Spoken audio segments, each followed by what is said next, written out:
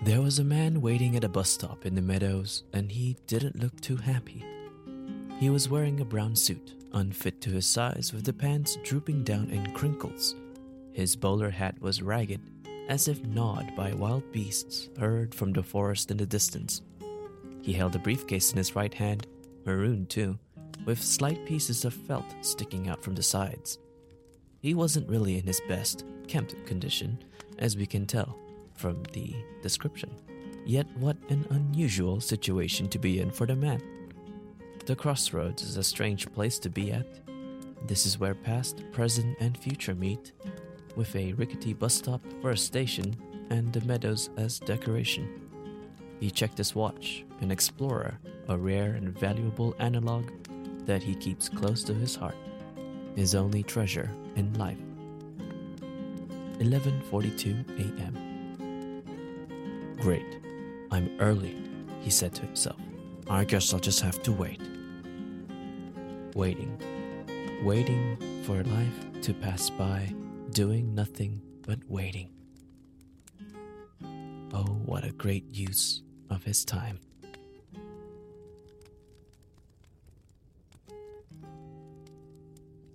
Episode 20.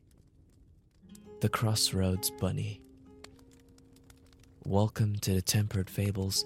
My name is N.T. Clover. Come, sit by the fire. Let me tell you a story.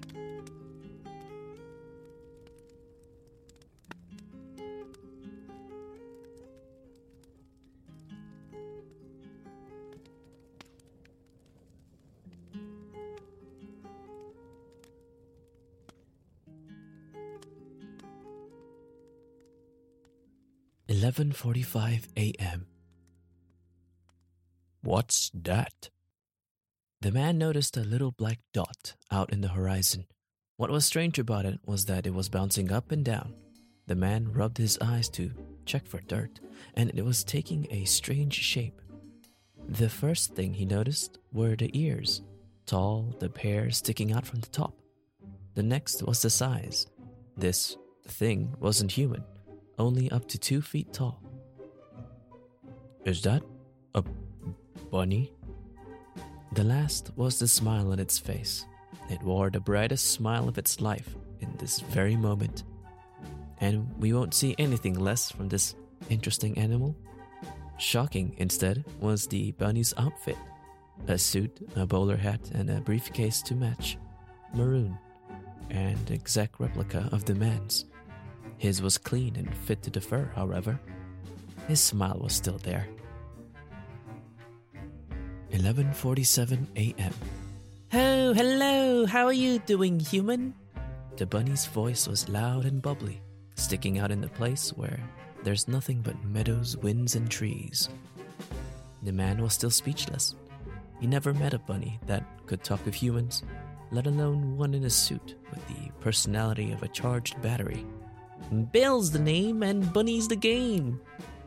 Not even a chance to reply. Me? Thanks for asking. I woke up and I was thinking to myself, today is the start of the rest of my life, and I'm so happy and grateful I could think of that every day. I could jump and touch the sky. He was bouncing in glee around the rickety bus stop, a nailed mess of a platform bordered by uneven planks. He bounced on and off the platform, making it shake a bit, scaring the man in his brown loose suit. How am I doing? I've never been better. How about you? The bunny tilted his head, awaiting an answer. It caught the man off guard. I've never been better too. He trailed off, not knowing what else to say except to repeat what he had just heard. The bunny kept staring at him. He was waiting for him to continue. The man had nothing else to say.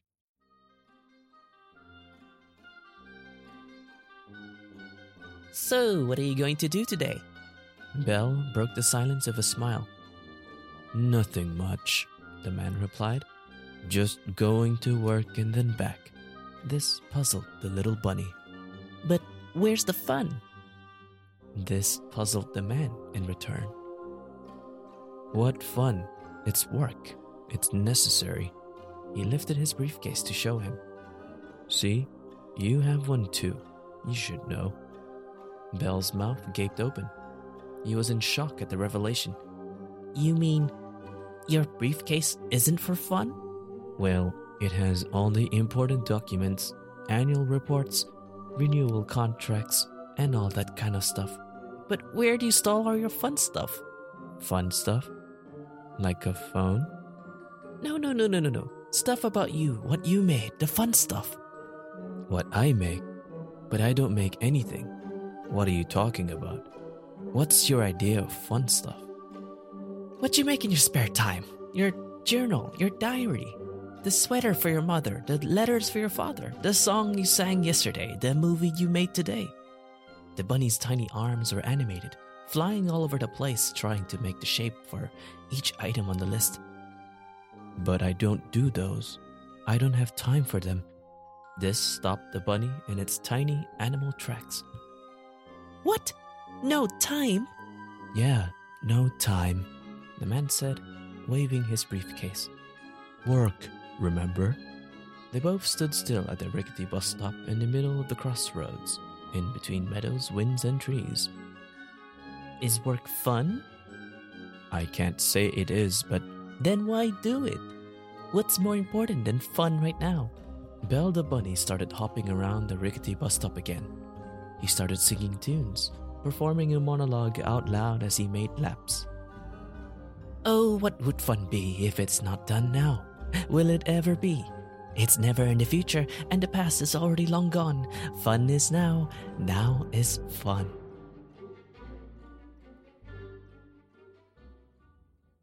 "11:55 a.m. The man stared into nothingness. There's nothing else but meadows and grass and trees. Maybe there's insects lying around, doing insect things, but none of that matters to him. To Bell, it's different. Bell was crouching, fixated on a ladybug in the grass. The ladybug, tiny, red, colorful little thing, was on a blade right next to the road. It wasn't sure if it should cross the road. It was contemplating what was the point of it, but it wanted to know what was on the other side. Maybe the grass is greener. Maybe there's a sanctuary for ladybugs. Or maybe it will find nothing, except something else to do, again. These are all the things that Bell was saying out loud, much to the unfortunate demise of the man.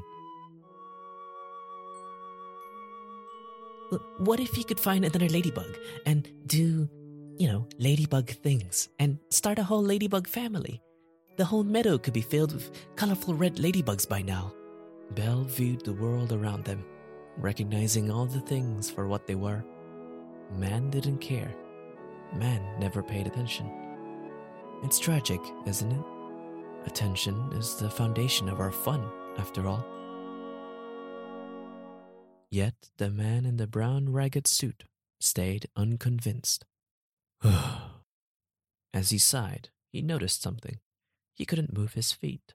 Looking down, he saw dirt piling up. The dirt had a mind of its own, filling up his shoes, unnaturally growing around where he stood. He cleaned the dirt off his shoes, taking them off and smacking the soles so they'd come out. It was annoying. It was like the crossroads wanted to keep him there. Noon. The bus had then arrived. It was a double-decker bus, immaculate and modern in its design. On the side, the logo was painted in bright yellow. The Present Company. Its motto, always on time, never waiting. The doors opened. Fine day, gentlemen. He looked down and his gaze met the eyes of the bunny. Ah, Bell the bunny, my favorite customer. Howdy, Mr. Present. Today's a great day, isn't it? Yes, I've never felt better. The man was surprised, for he had never seen the bus driver smile, let alone he never knew that the driver's name was Mr. Present. The driver was the owner of the bus. Mr. Present looked behind Bell, or over him, given his small size, not that I'm trying to be rude or anything, and right at the man. "Ah, fine day, sir." And to the both of them he said, "Please present your tickets when boarding the bus." The man nodded and reached for his coat pocket. Belle did the same. Wait a minute. Where is it?" The man dropped his briefcase and opened it, looking for a small bus ticket within giant piles of documents and papers. The poor man. Oh no. I don't have my ticket." The bunny rapidly tapped all the pockets in his coat, as if tapping will make the ticket to appear. Silly bunny. "Oh, well, don't worry about that. What is your order of business out there in the world, Belle?" Fun, Mr. President. I'm going to have fun now, Mr. President." "And to you, sir?" He looked at him. "What is your order of business out there in the world?" "Work. I have deadlines to meet and bosses to greet." This saddened the bus driver. His frown was dropping and he closed his eyes. "Oh, that's unfortunate. As order and law rule over your life, we must follow it. I can't let you on the bus. And for you, my good bouncy friend, you can get on." Immediately, two things happened. The bunny jumped for joy, and the expression on the man's face changed. His eyes had gone from a widened look to a scrunched-up expression. The man's anger was surfacing. Why can he get on? He doesn't have a ticket." Bus Clause Law number 42 states that the joys of riding the present bus are that it's free. If you're doing something in the moment, if you're doing something now, for the sake of now, you are permitted to board the bus for a good time. He gave a smile that no one can swat away. The bunny hopped into the bus and thanked the bus driver, shaking his hand vigorously. "Oh, it's always a pleasure to ride on the present bus." "Of course, it's a pleasure for me to keep the wheels rolling too. And my sincerest apologies for not letting you on, good sir. Rules are rules, and followers need to follow them." The doors closed and the bus started again. Black smoke poured out of its tailpipe. Slowly, the bus chugged along and out into the horizon, turning into a little speck. No more bunny ears, bus drivers, and ridiculous conversations. No more fun. The man sighed and started waiting again. Maybe the next bus will let me on. He glanced at his watch and at his shoes again. The dirt piled up around his feet. Kicking it all off in frustration, he stood on the other side of the stop to escape the dirt, and yet the dirt crept towards him. He gave up and let it pile on. It grounded him. Oh well, I guess I'll wait for the next one. As always. I hope there's another one coming.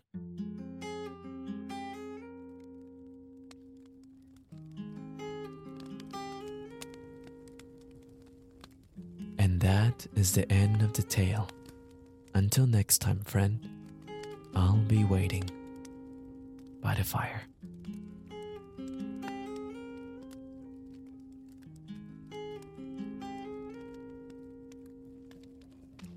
Hello, Norman here, and thank you for listening to this episode. There's a lot of implications or imagery in this one, or deeper meanings, I should say, for each and every event that happened.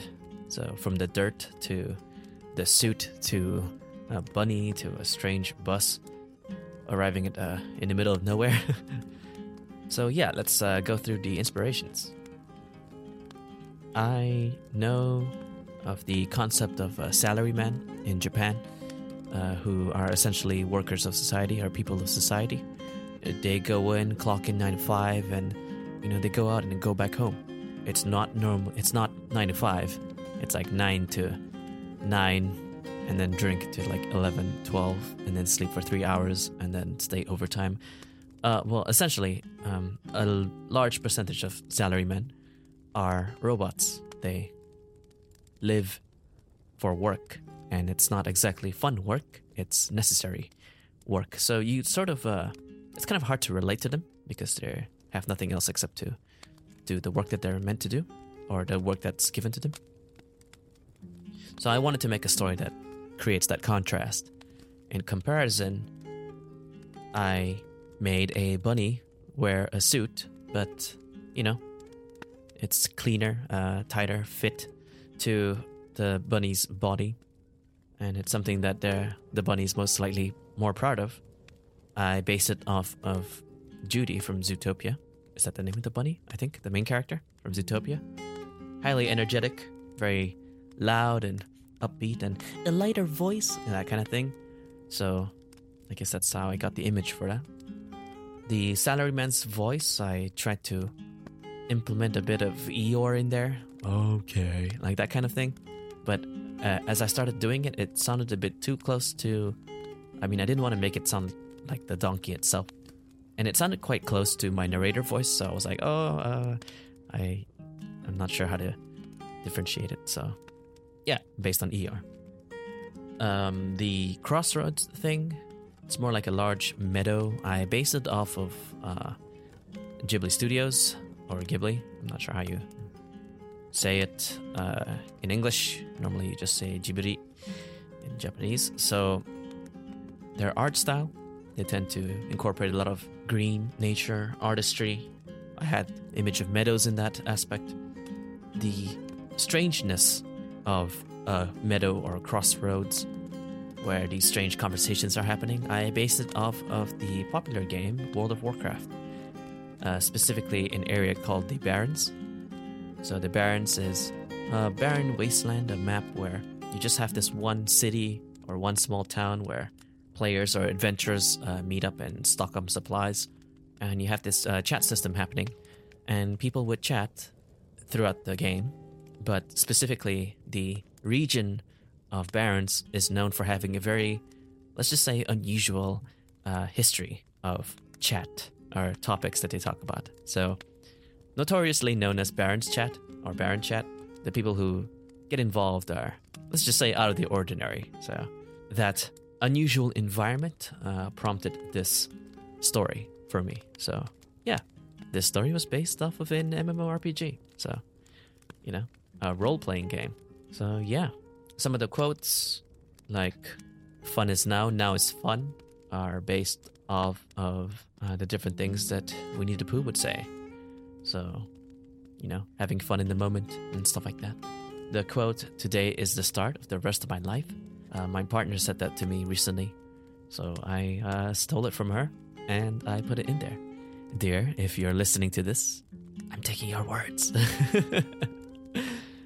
Anyways, that's it for this episode. Take care, and I will see you in the next one. Bye.